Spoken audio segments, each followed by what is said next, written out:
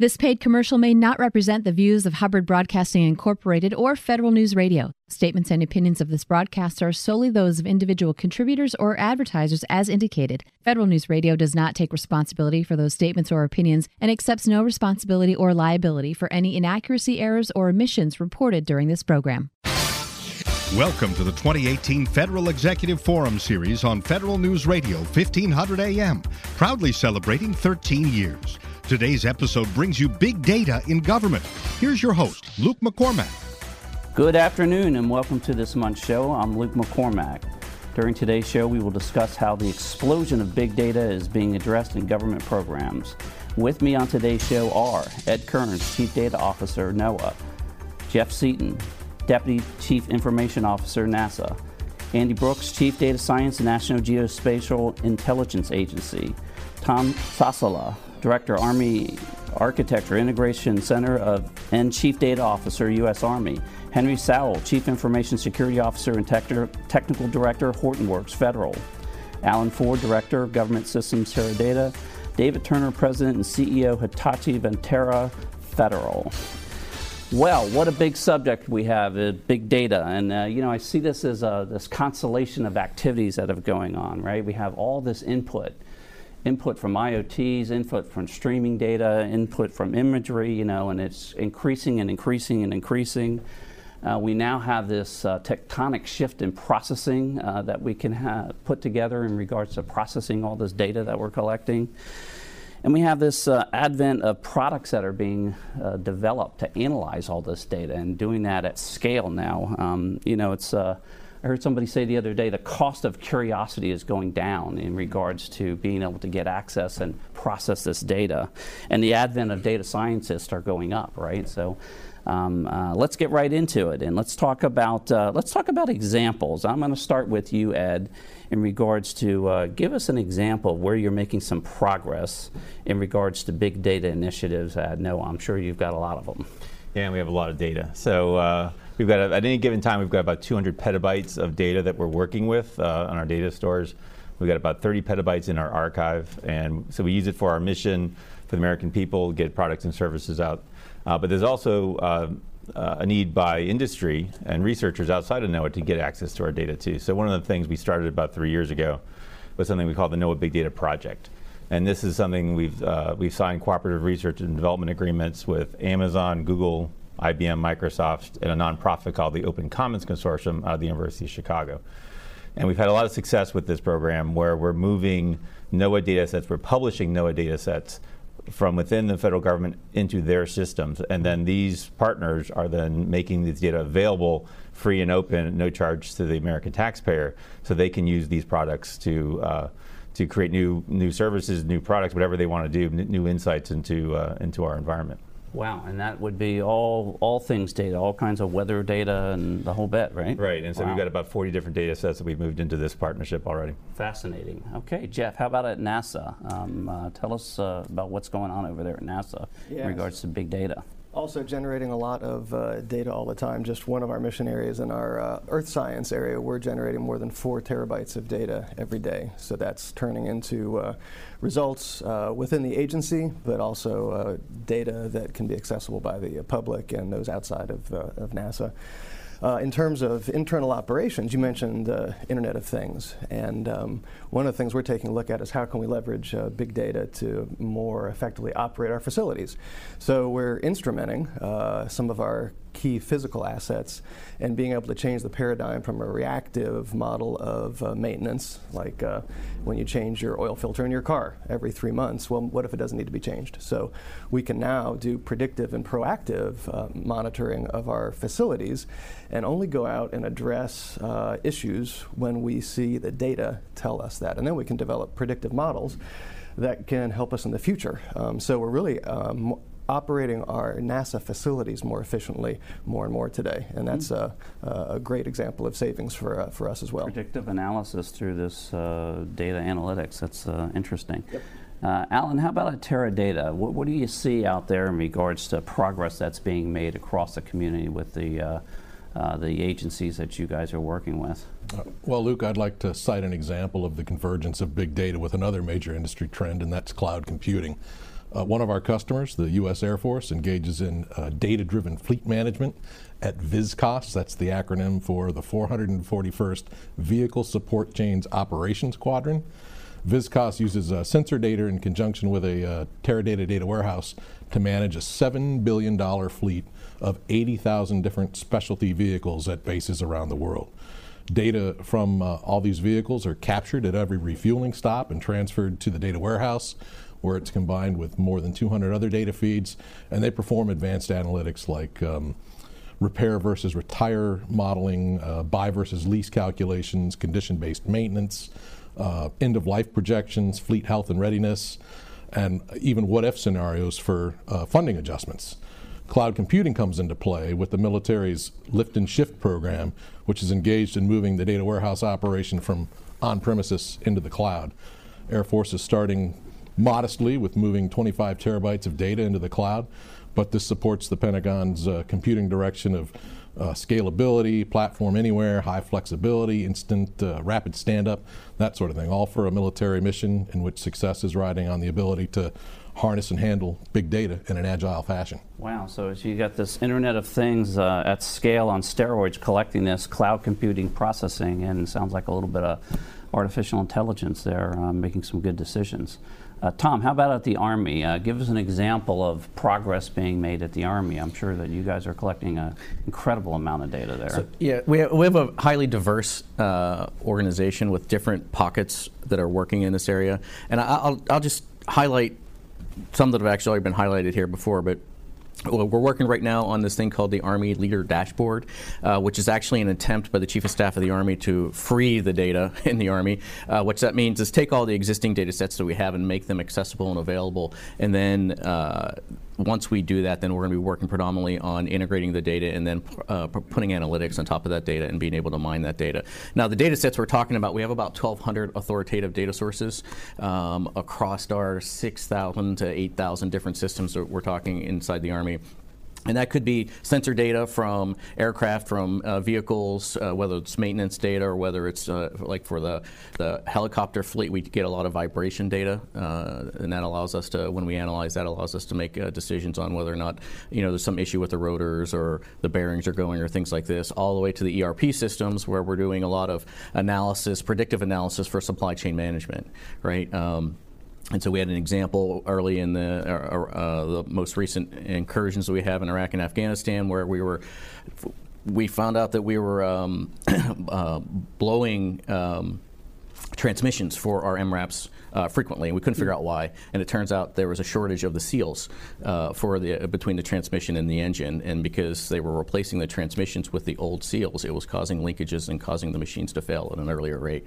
And so that was a retrospective analysis that we did on the data. So that was kind of the example of how we can now take that data and do some forward analysis, saying, hey, if we have a mismatch in critical parts where the transmission, which is a $500,000 unit, and a seal, which is $160, is the limiting factor to the maintenance of a vehicle, we need to be a little bit more proactive about managing our inventory, if you want to look at it that way. This AI type stuff doing these, analysis and, predictive analysis, which is interesting. Dave, how about at Hitachi? I'm sure that you guys see a lot of, activity going on across the various agencies that you're dealing with. No, absolutely. Give us an example of some progress that's being made out there in the community. One of the programs that I personally think is very interesting is with the NASA program at Johnson Space Center to support the International Space Station. Something that's been in the news lately is that space station will reach end of life at some point. And so I think NASA has been leaning forward to try and collect all the data it can from the space station to try and determine how and if they can extend it a few more years. Just a few more years of that up in space would certainly provide a benefit. And so you can think about all the data streaming off the space station, and being able to look at that in a single place certainly has value for the country and for NASA. Yeah.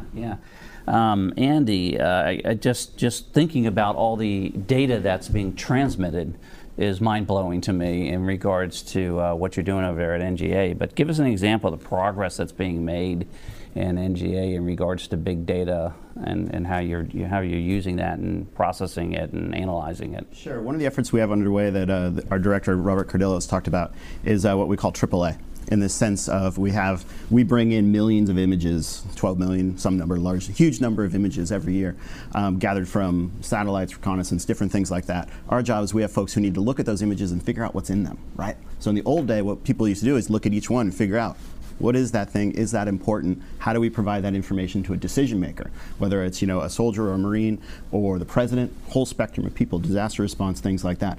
12 million images, you can't do that, one at a time by that process.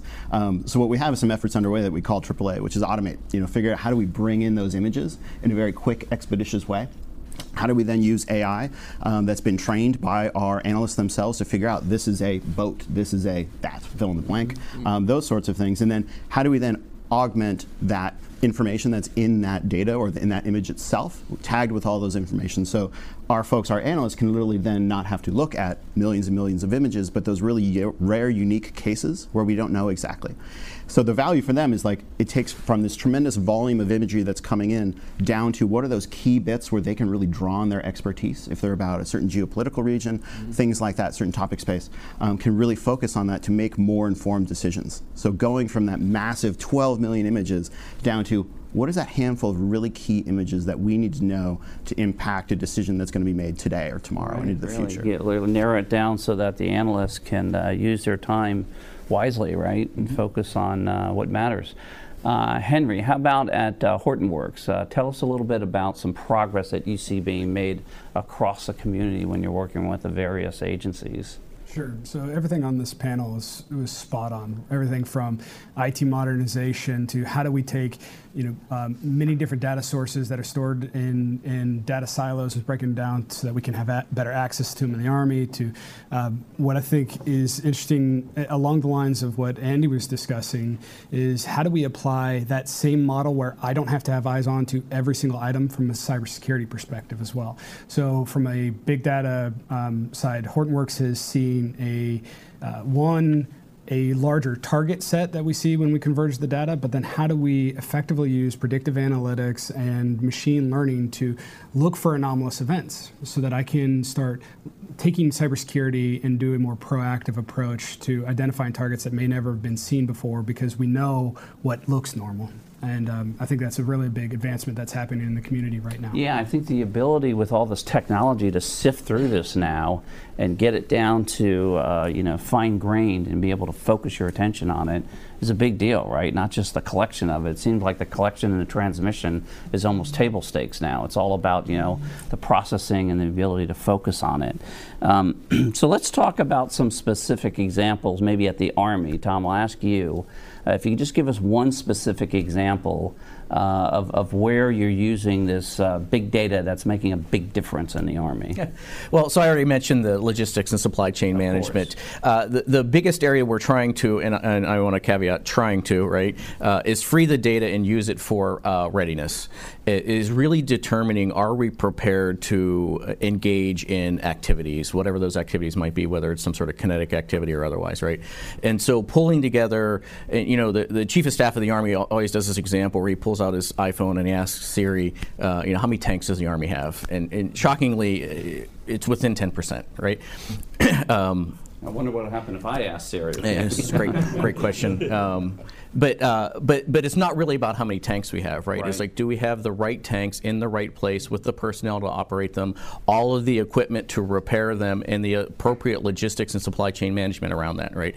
So that's actually where we're making a big push right now to stitch together. And the topic of data integration, people kind of gloss over this, right? When you're saddled with IT systems that were built in the 80s, maybe 70s in some cases, right? These systems were not designed to be interoperable in any manner, fashion, or form, right? So what we're seeing is our challenge is baselining just the most mundane information in the system, simple things like, what are all the commands in the U.S. Army, right? There is no, we know what they are, right? Because we have this thing called the Army Org Server that tells us, right? But there's no database that someone can go to and just look up, what is the actual official U.S. Army position on what Forces Command is called, right? Something that simple really causes an extrapolation and an explosion in being able to integrate information. So if you want to know where are all my soldiers and how are they trained, but you don't know authoritatively what unit they're assigned to, it becomes a huge problem, right? And then do you trust that data? What is the veracity of that data? What is the quality of that data? And it's I always say they're dirty words from the 80s, but controlled vocabularies and master data management, right, is something that everyone talked about way back in the big data warehouse days, right? But it's legit, right? You got to do it. That's kind of 101 before you can get to any analytics. And I know big data and cloud and AI are like the buzzwords right now, but without some of that fundamental data work and the integration and the fusing of the data, you're not going to be able to get to that higher level analytics. And so that's where we're seeing the biggest bang for the buck right now, is really cleaning up our infrastructure and to make it cloud ready, to allow us to, we're not a big fan of kind of picking up things and moving them necessarily, although we have to do it on occasion. We'd like to modernize and then move, right?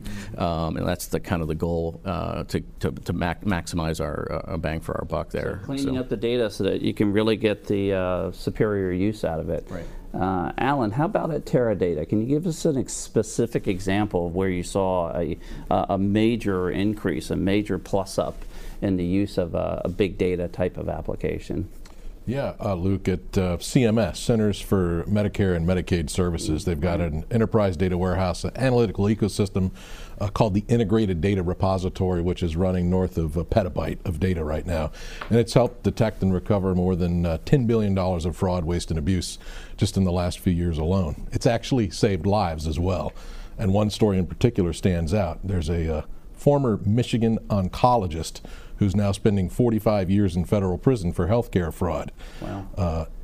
For exploiting his own cancer patients. He intentionally prescribed more than 9,000 unnecessary treatments to over 550 patients so he could bill more than $35 million in bogus insurance claims, much of it to Medicare. Some of these patients didn't have cancer. Some of them were already in remission and required no further treatment. Some were terminally ill, but were kept on these frivolous treatment protocols anyway. So a whistleblower came forward on a Friday afternoon, alerted the government to this activity. Over the weekend, the IDR was utilized to collect claims data as evidence against this doctor. And on the following Tuesday, DOJ issued warrants and arrested him. So here's an instance of big data being used to stop a bad actor from injecting harmful and very toxic medications into people, many of whom didn't even need them. And we've been helping CMS for more than 10 years build and enhance the IDR with extraordinary results. An example, but a very important one. Yeah. Jeff, how about at NASA? Can you give us an example of where you're using big data to make a big difference?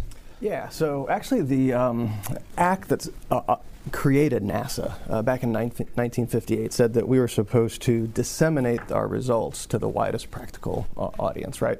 So with big data, we're not only disseminating results, we're actually disseminating the data then to enable citizen scientists and people all over the world to actually leverage the big data that NASA is creating. I mentioned 4 terabytes of new data every day from our Earth science work. So in our Science Mission Directorate, we've got the Earth Observing System Data and Information System. It's a network of data centers and processing facilities that serve hundreds of thousands of users all over the world. And so I think one of the biggest things that's happening is we're enabling citizen science across the world, across the U.S., but across the world. So innovation is being enabled through the data that we're gathering. And to me, that's one of the most exciting things that's happening. Big data, big opportunities, power to the people, so to speak.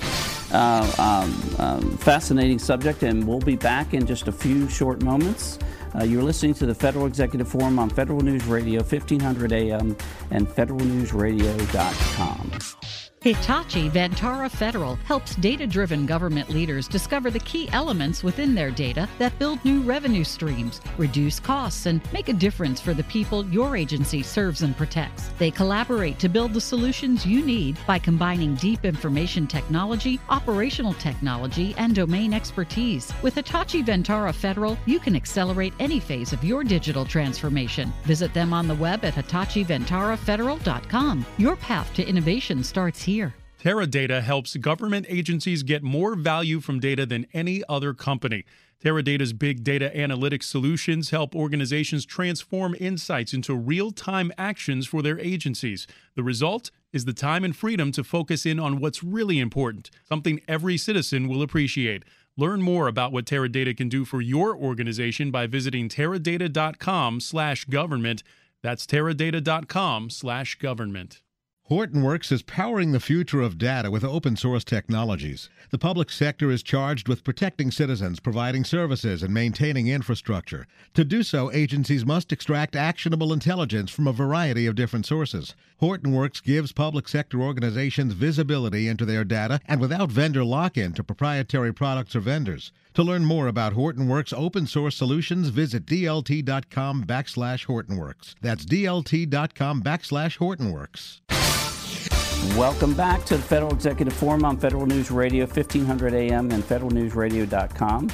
With me on today's show are Ed Kearns, NOAA, Jeff Seaton, NASA, Andy Brooks with the National Geospatial Intelligence Agency, Tom Sasala with Chief Data Officer, U.S. Army, Henry Sowell, Hortonworks, Alan Ford, Teradata, and David Turner with Hitachi Vantara Federal.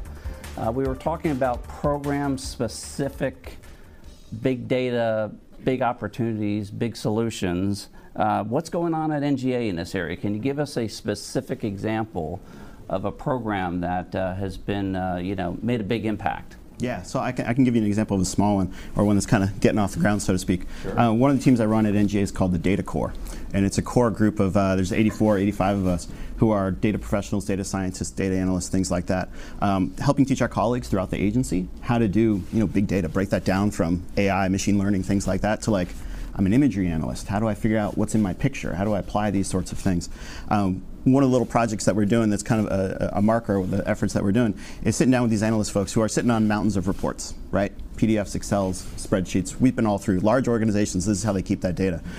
We've been working directly with analysts to figure out how do they pull that and extract data out of that, right? Those sorts of reports, put them in databases that then they can ask questions and queries to, then eventually get into NLP, apply all sorts of technology on top of that, but take all of that data that we've got, whether it's big data or not, it's lots and lots of data, right? That's all kind of locked away in these things, and extract it and present it in a way that then they can figure out what's there, what are those things that they've been looking at before.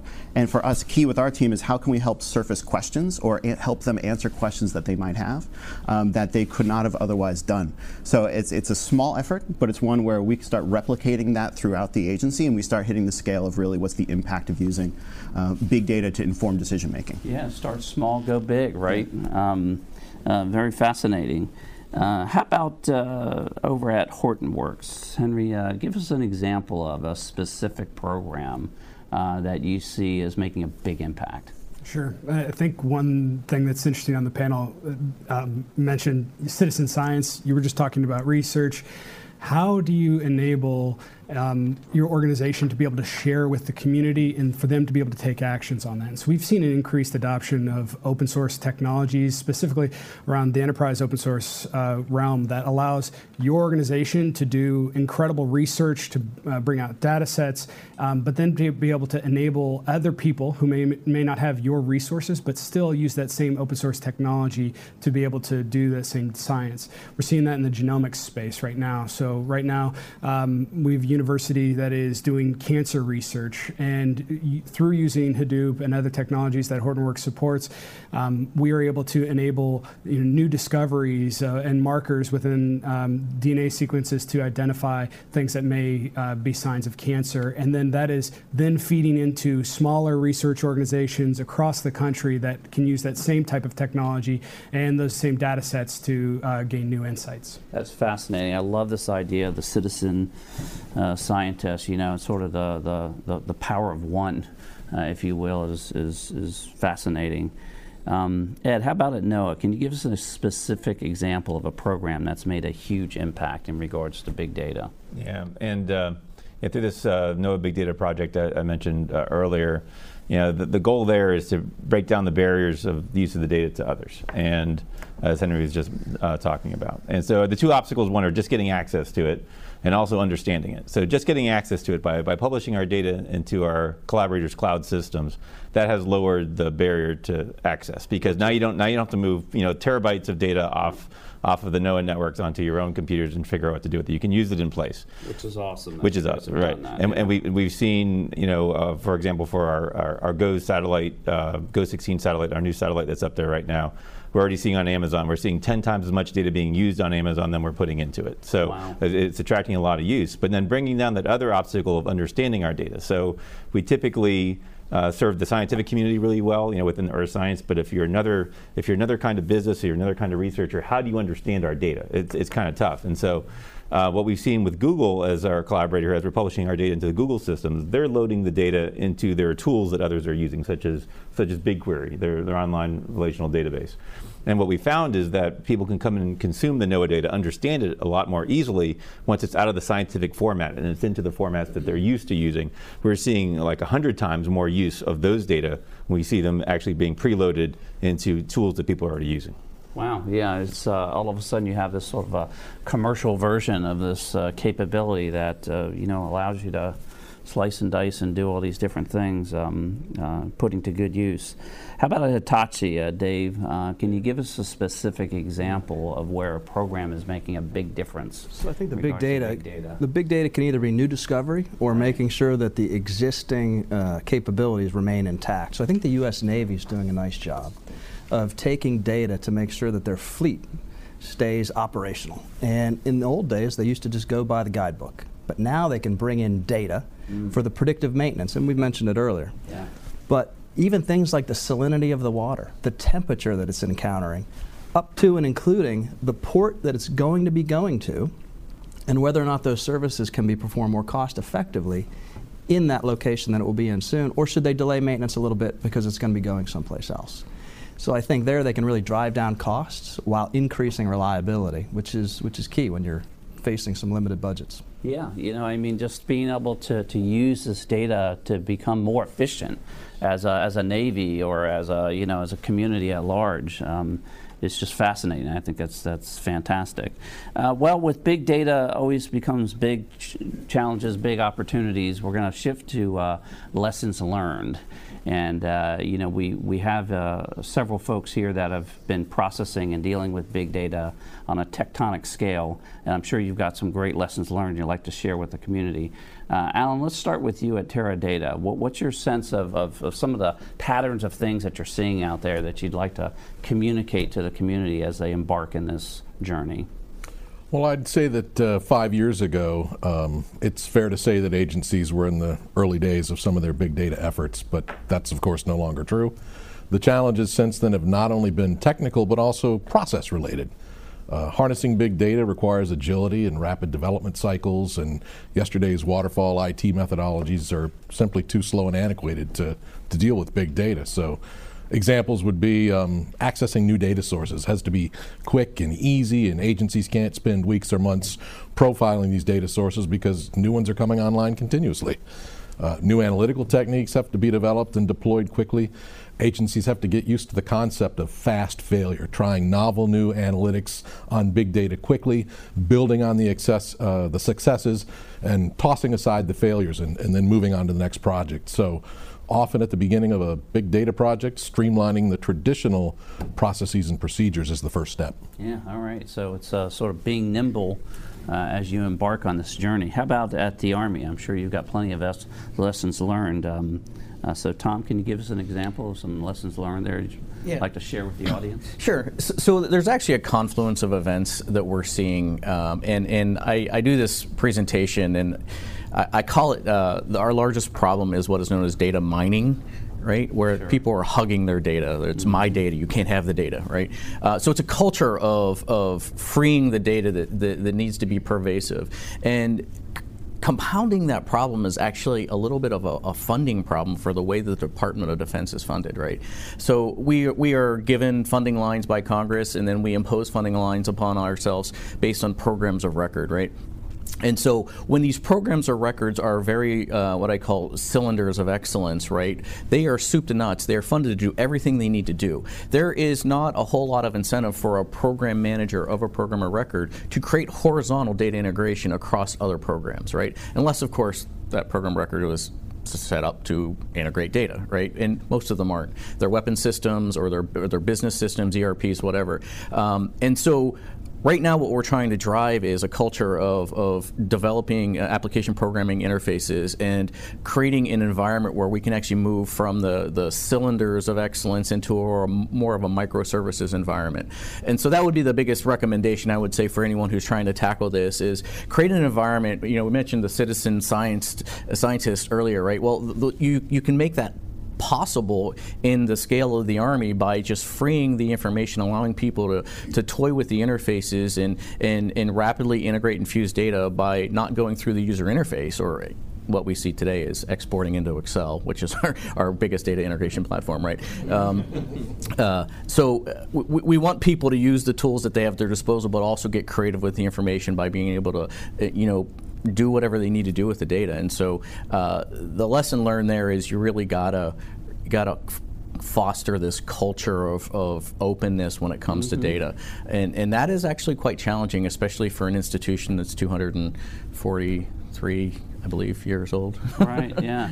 Let's open up the aperture and let the data free, right? Interesting. Dave, how about at Hitachi? What are you seeing there in regards to lessons learned that you'd like to share with the community? I would say the first one is make sure that what you start with is good data.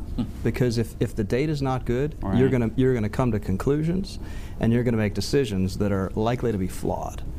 I think the other thing is to have a defined scope in mind. It will change, but nobody undertakes a big data project for its own sake. It's really a program or an initiative that folks are a problem they're trying to solve, or something they're trying to understand.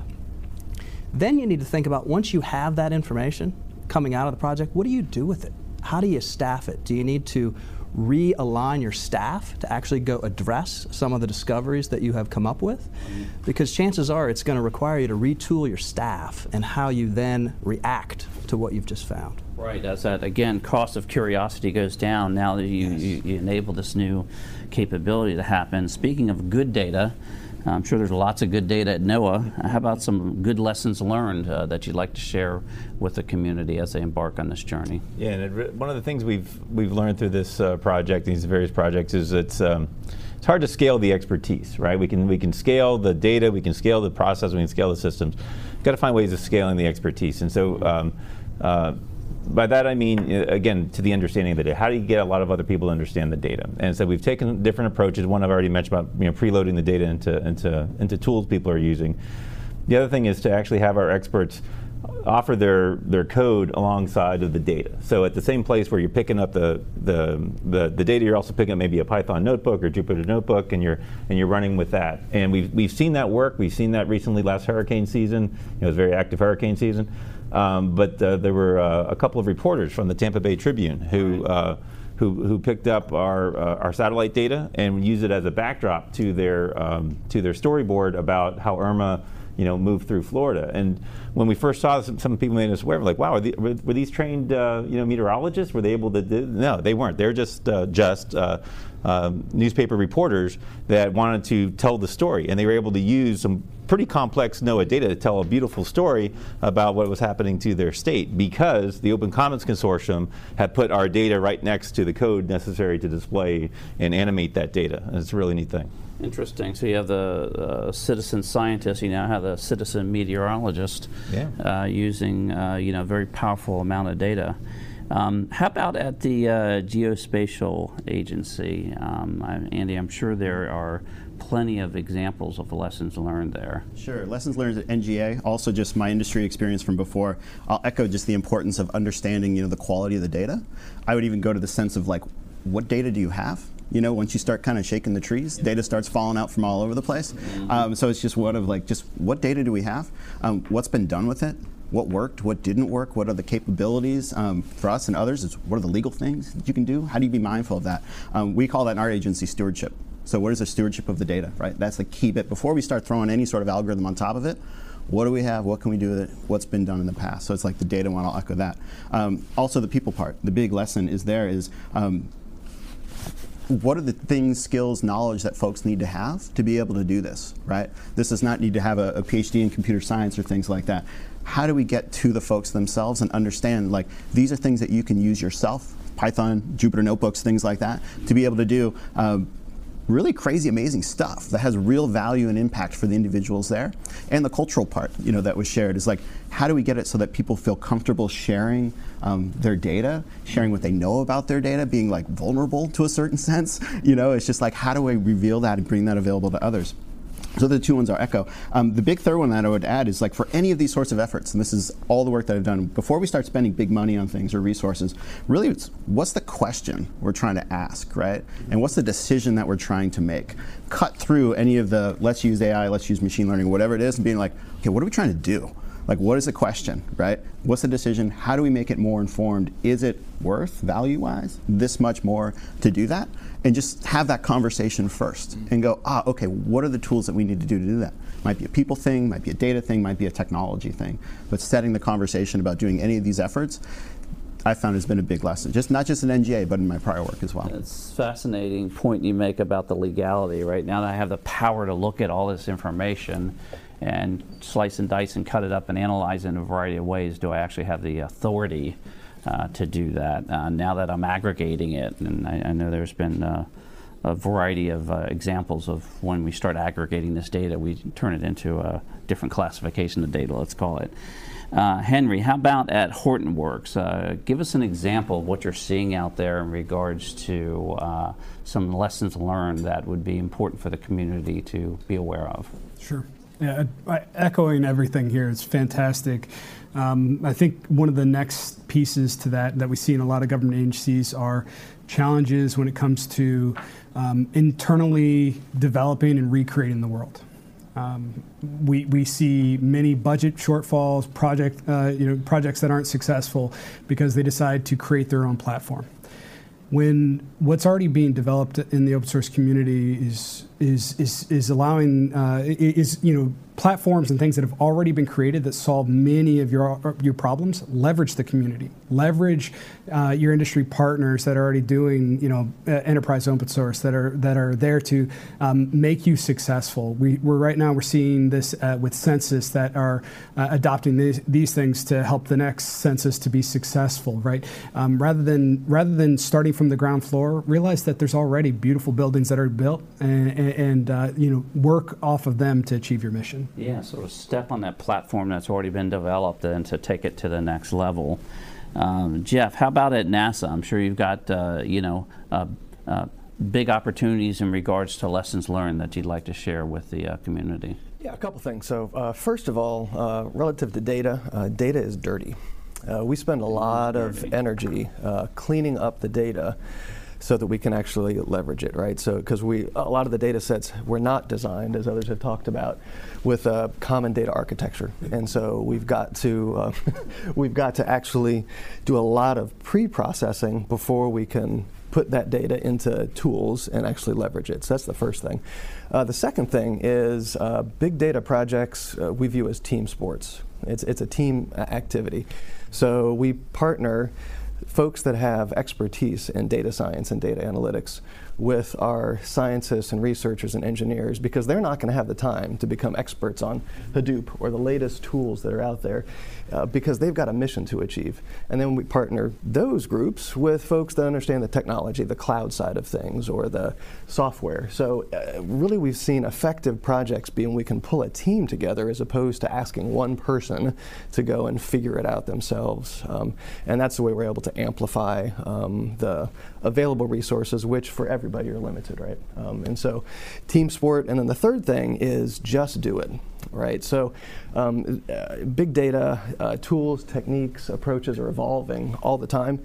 So the only way to really make progress is to get in there and try it out. Identify some problems, some questions, figure out what data you have, figure out who the potential team members are, and go in there and make some mistakes and learn some things. It's interesting. You know, the data is certainly dirty in a lot of cases, but this idea of sort of crowdsourcing, if you will, the capability to approach it in sort of a unified way is makes a lot of sense. Okay, we'll be right back, and we'll be talking about maybe a little bit of the most difficult challenges that you all have seen, these barriers that you're seeing in front of you that you've been able to overcome. But before we do that, we're going to take a short break. You've been listening to the Federal Executive Forum on Federal News Radio, 1500 AM and federalnewsradio.com. Teradata helps government agencies get more value from data than any other company. Teradata's big data analytics solutions help organizations transform insights into real-time actions for their agencies. The result is the time and freedom to focus in on what's really important, something every citizen will appreciate. Learn more about what Teradata can do for your organization by visiting teradata.com/government. That's teradata.com/government.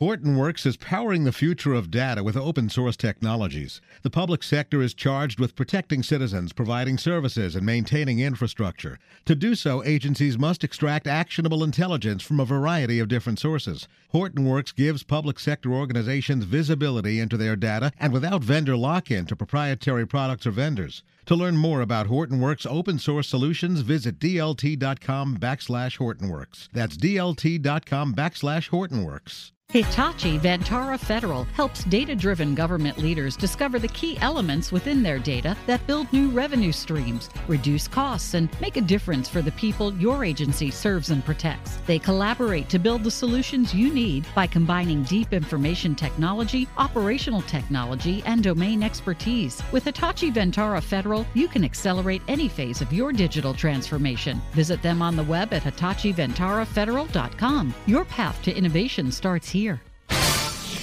Welcome back to the Federal Executive Forum on Federal News Radio, 1500 AM and federalnewsradio.com. With me on today's show are Ed Kearns, Chief Data Officer, NOAA; Jeff Seaton, Deputy Chief Information Officer, NASA; Andy Brooks, Chief Data Scientist, National Geospatial Agency; Tom Sasala, Director, Army Architecture Integration Chief Data Officer, U.S. Army; Henry Sowell, Chief Information Security Officer and Technical Director, Hortonworks Federal; Alan Ford, Director, Government Systems, Teradata; and David Turner, President and CEO, Hitachi Vantara Federal. When we were talking about lessons learned, we want to move over into challenges and talk about where we've had some challenges that we've overcome and maybe some challenges that we're anticipating. Let's start with you, Alan, at Teradata. Where are you seeing some challenges out there on the forefront that have been overcome or perhaps that you're seeing in front of us? Well, Luke, it's no longer about the big data itself. It's about the complex analytics that can be performed on the data. It's about not moving the data around to a particular platform that has specialized analytics, because with the extreme volumes we're seeing now, it's impossible to do that. It is about creating an ecosystem for that data so it can be kept in one place and bring together formerly completely unrelated analytical techniques like machine learning, neural networks, natural language processing, fuzzy systems, graph engines, and traditional SQL, and run them side by side or even within each other. And that's what we've got to do going forward, is move off of the traditional paradigm of propagating data all over the data center and between data centers, and instead move the data once from source to final resting place, and have that resting place be the complete analytical ecosystem. Put it where it needs to be and then start analyzing it. Jeff, how about at NASA? Tell us about maybe some barriers you see out there in front of us that you've overcome, or perhaps that you anticipate. Yeah, I'll just focus on one. I mentioned that big data is a team sport. It can be hard to draft the right people to be on the team because the people that have expertise in data science, data analytics are in high demand. So In the government, we're not going to attract people with high salaries, so we hopefully have challenging problems that will attract folks that want to come and take a look at what we're doing and exploring the solar system, or maybe understanding our Earth better. But really, getting the talent to come to the federal government with the skills we need is one of the challenges that we see. Sure. Big opportunity there, and a very unique situation at NASA. I think that's one of the reasons why you guys score so highly on your surveys from your employees, right? Noah, how about Ed? How about some challenges that you guys are seeing out there, or perhaps anticipating? So one of the things we deal with is the trust issue, and it's really a data security issue. So right now people trust NOAA's data is coming from NOAA scientists, and they stake their reputation on the quality of that data. People get their data today largely from NOAA servers directly, and they trust the data because it came directly from NOAA. What we're asking now is we're publishing our data outside our own federal ecosystem into the wider ecosystem, is we're asking others to trust the NOAA data that's coming from Amazon or Google or IBM, right? And so how do we establish that trust? How do we establish the authenticity of that data when it no longer is residing only on a federal system? So how do we verify that copy against the gold copy we have on the federal side? So I think we're still a little bit ahead of the curve on that one, but we're looking at solutions to this to make this something that if users need to verify that this data is exactly the same as it came from the NOAA source, that they can do so. Must be able to validate the source of that data. Very good point. Henry, how about at Hortonworks? Where do you see some challenges out there that you guys have been able to overcome? Sure. I think some of the things that have been highlighted here, skill gaps are a huge issue that we're continuing to see. This is not an easy problem when you're coming from data quality issues to some of the underlying technologies that are helping to solve these problems. So one, again, you need to have the team approach where you work with those in the community that you can start filling some of those gaps. Some of the tool sets that are available now, that are out there that maybe lower the barrier to entry, that you can use existing skill sets within your workforce. If you have a lot of DBAs, that there are big data technologies that allow you to have SQL access, things like that, where you can start getting incredibly solid results out of your data sets by lowering that barrier to entry. I think that's one of the things that you see, and some of the things that I really like what Jeff was saying earlier, right? The just do it. You need to set up a culture that allows you to, I think it's a culture of failure. Fail fast, learn fast, and just do it. Make things happen. That is something that's really important. Yeah, being able to iterate and just learn fast, I guess is what they like to call that, as opposed to fail fast. Andy, how about at Geospatial? Give us some challenges that you guys have encountered or anticipate. Sure. Some of the challenges we have is, echoing what some of the others have said, and just in time-wise, I would go straight to the point of how do we take these big concepts of AI, machine learning, things like that, getting it so people who are not data savvy or data aware or data educated, like many of the table here, how do we kind of relieve anxiety behind that, right? How's this going to change my everyday job? What I do, why I'm at work, things like that. That's a big challenge, is the cultural part of making sure people understand that this is here to complement, augment your work, really help you focus and do those sorts of things. That's a key challenge. I mean, it's one of the efforts that we really do with that is, like, for my team and others at NGA, is we go straight to the level of empathy. I draw on my experience in, like, user-centered design and things like that from the consumer world, like at Yahoo Research, and just being, it's like, let's sit down and understand, as before we take this machine learning algorithm and throw it on your stuff, back off, don't use any of those terms. Sit down with folks. What are you trying to do? What is that decision that you're trying to make? What are you aware of? What skills do you have, right? How can we take what, at NGA, we have tremendous resources to teach people how to use these sorts of tools and technologies. What is that individual mapping that this person needs right now to be able to use machine learning, things like that? How can it help in their work? Right. So it's that challenge of awareness. All this data, and all this capability to process and analyze this data, what is it that you really want to do here? Yeah. It's fascinating. Well, we're going to wrap up with sharing a vision of the future. And we always like to ask folks to just kind of paint a picture. What does that look like in 2 to 3 years as you sort of look across the landscape? Henry, we're going to start with you at Hortonworks. Just give us a picture of what does it look like in the next couple of years from Hortonworks' perspective? From my perspective, there's you've got two major issues, right? You've got things that are happening at the edge of your network that, whether it's sensors, and that is generating a huge volume of data. So you've got two problems. One, how do you make decisions at the edge, whether it's from a cybersecurity perspective, whether it's making a decision on something mission-based where you got a soldier in the field?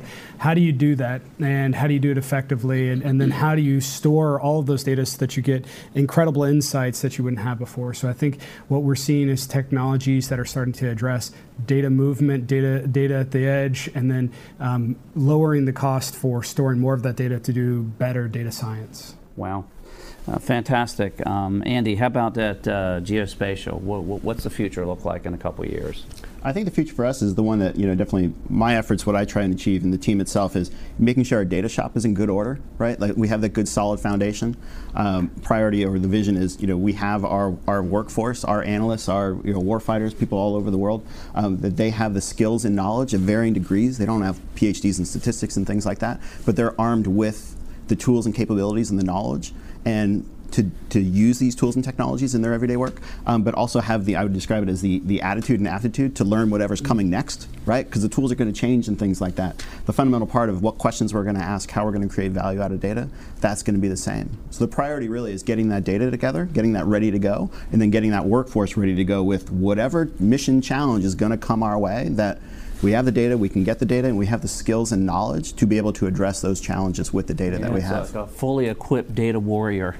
Dave, how about at Hitachi? What do you guys see as far as the future? What kind of technology do you see? Yeah, so I definitely see the data issue becoming more of a part of the fabric of everyday life. If you think back 30 years, the IT shop was oftentimes off in the corner. And I think the data piece will become a fabric of everything that everybody does. And what that I think is going to allow us to do is break down some of the organizational barriers that exist to looking at enterprise data, because the technology problem will be solved. But it's being able to break down some of these organizational issues and making sure that this CDO role, if you will, is a part of everybody's job.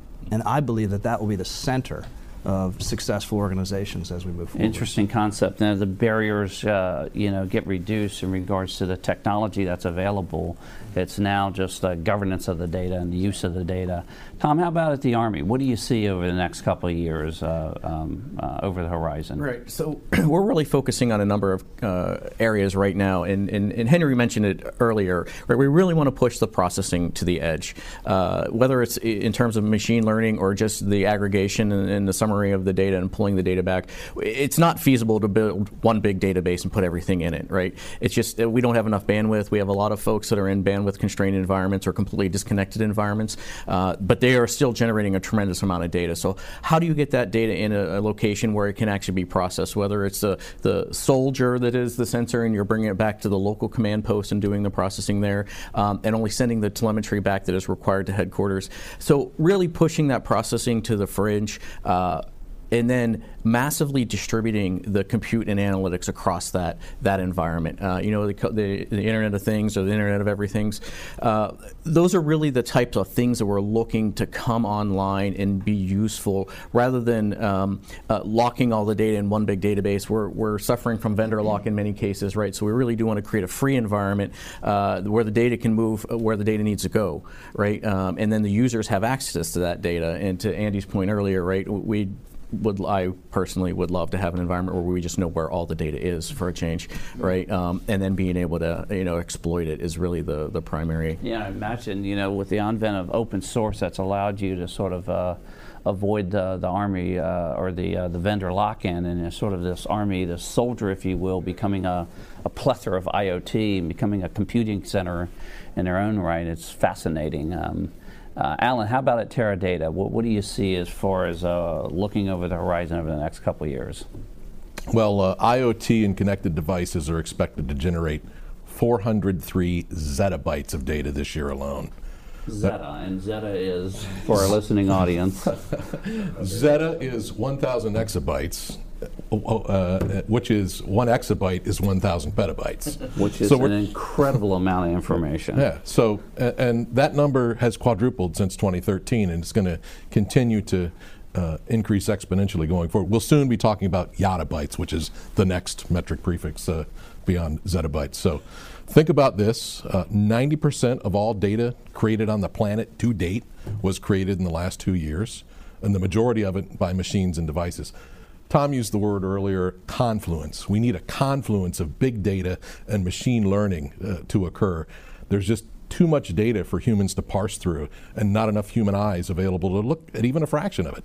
So data will continue to scale, storage will continue to scale, bandwidth will even continue to scale, but humans don't scale well, and we're already behind that curve. So we need machine learning algorithms to automatically glean metadata from fast-moving, high-volume data streams, classify it, clean it up, transform it, and wrangle it to the analytical ecosystem for deeper understanding, and it's all got to be done before a human analyst first looks at it. So we need these autonomous decisioning platforms to do this for us, and that is where big data requires us to go in the future. Andy, was talking about this, a lot of this sort of pre-processing, pre-work to get to the point where the analyst, which is where your finite resource is going to be, is available to only look at fine-grained data that's been curated, so to speak, and able to make good decisions.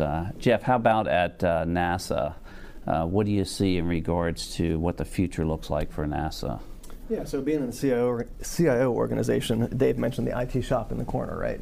So we've really been trying to move away from that and actually create a team environment where the CIO organization is looked to as an enabler.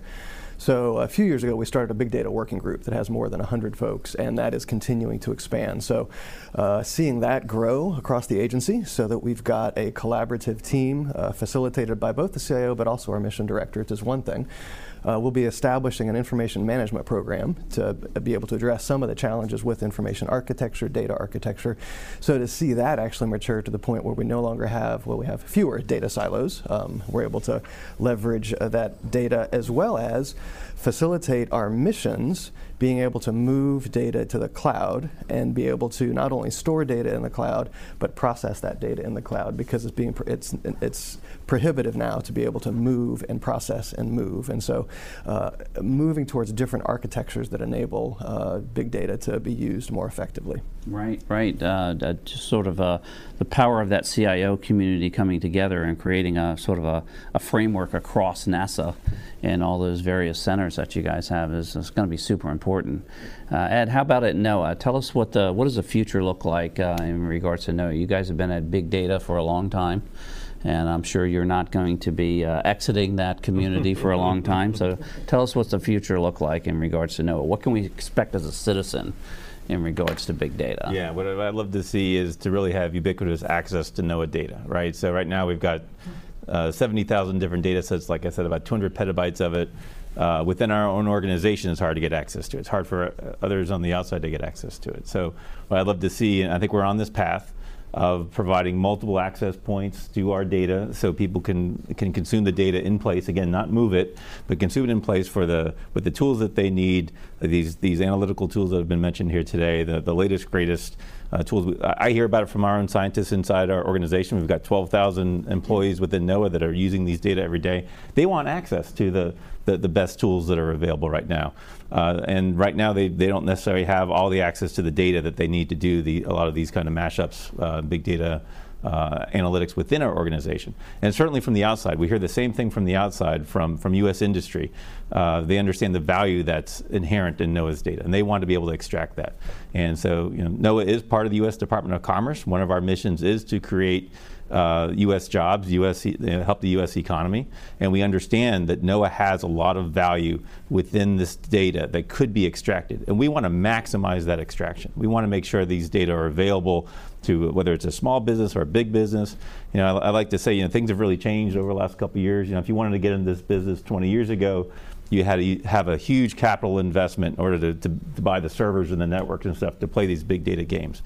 But now every startup with a notebook computer and a credit card can amass the same level of resources that some of the big companies had 20 years ago. And so we want to create an environment where the NOAA data can facilitate that kind of economic growth and inspire people to come up with new ideas, create new jobs, solve some societal problems all at the same time. It's super important, and a lot of public safety issues in regards to the data that's available at NOAA as well. Well, I want to thank all of our guests today for taking the time out of their busy schedule to join us for this program. I'd like to thank our sponsors for without we don't have a show. I'd like to thank the good people here at Federal News Radio that make our program so successful and enjoyable. And most of all, I'd like to thank you, the listening audience out there that tune in every month. You've been listening to the Federal Executive Forum on Federal News Radio, 1500 AM and federalnewsradio.com. Thank you for listening to the 2018 Federal Executive Forum series on Federal News Radio, 1500 AM, proudly celebrating 13 years. This show was produced by the Treza Media Group. If you missed any portion of it, you can listen in its entirety and on demand at federalnewsradio.com.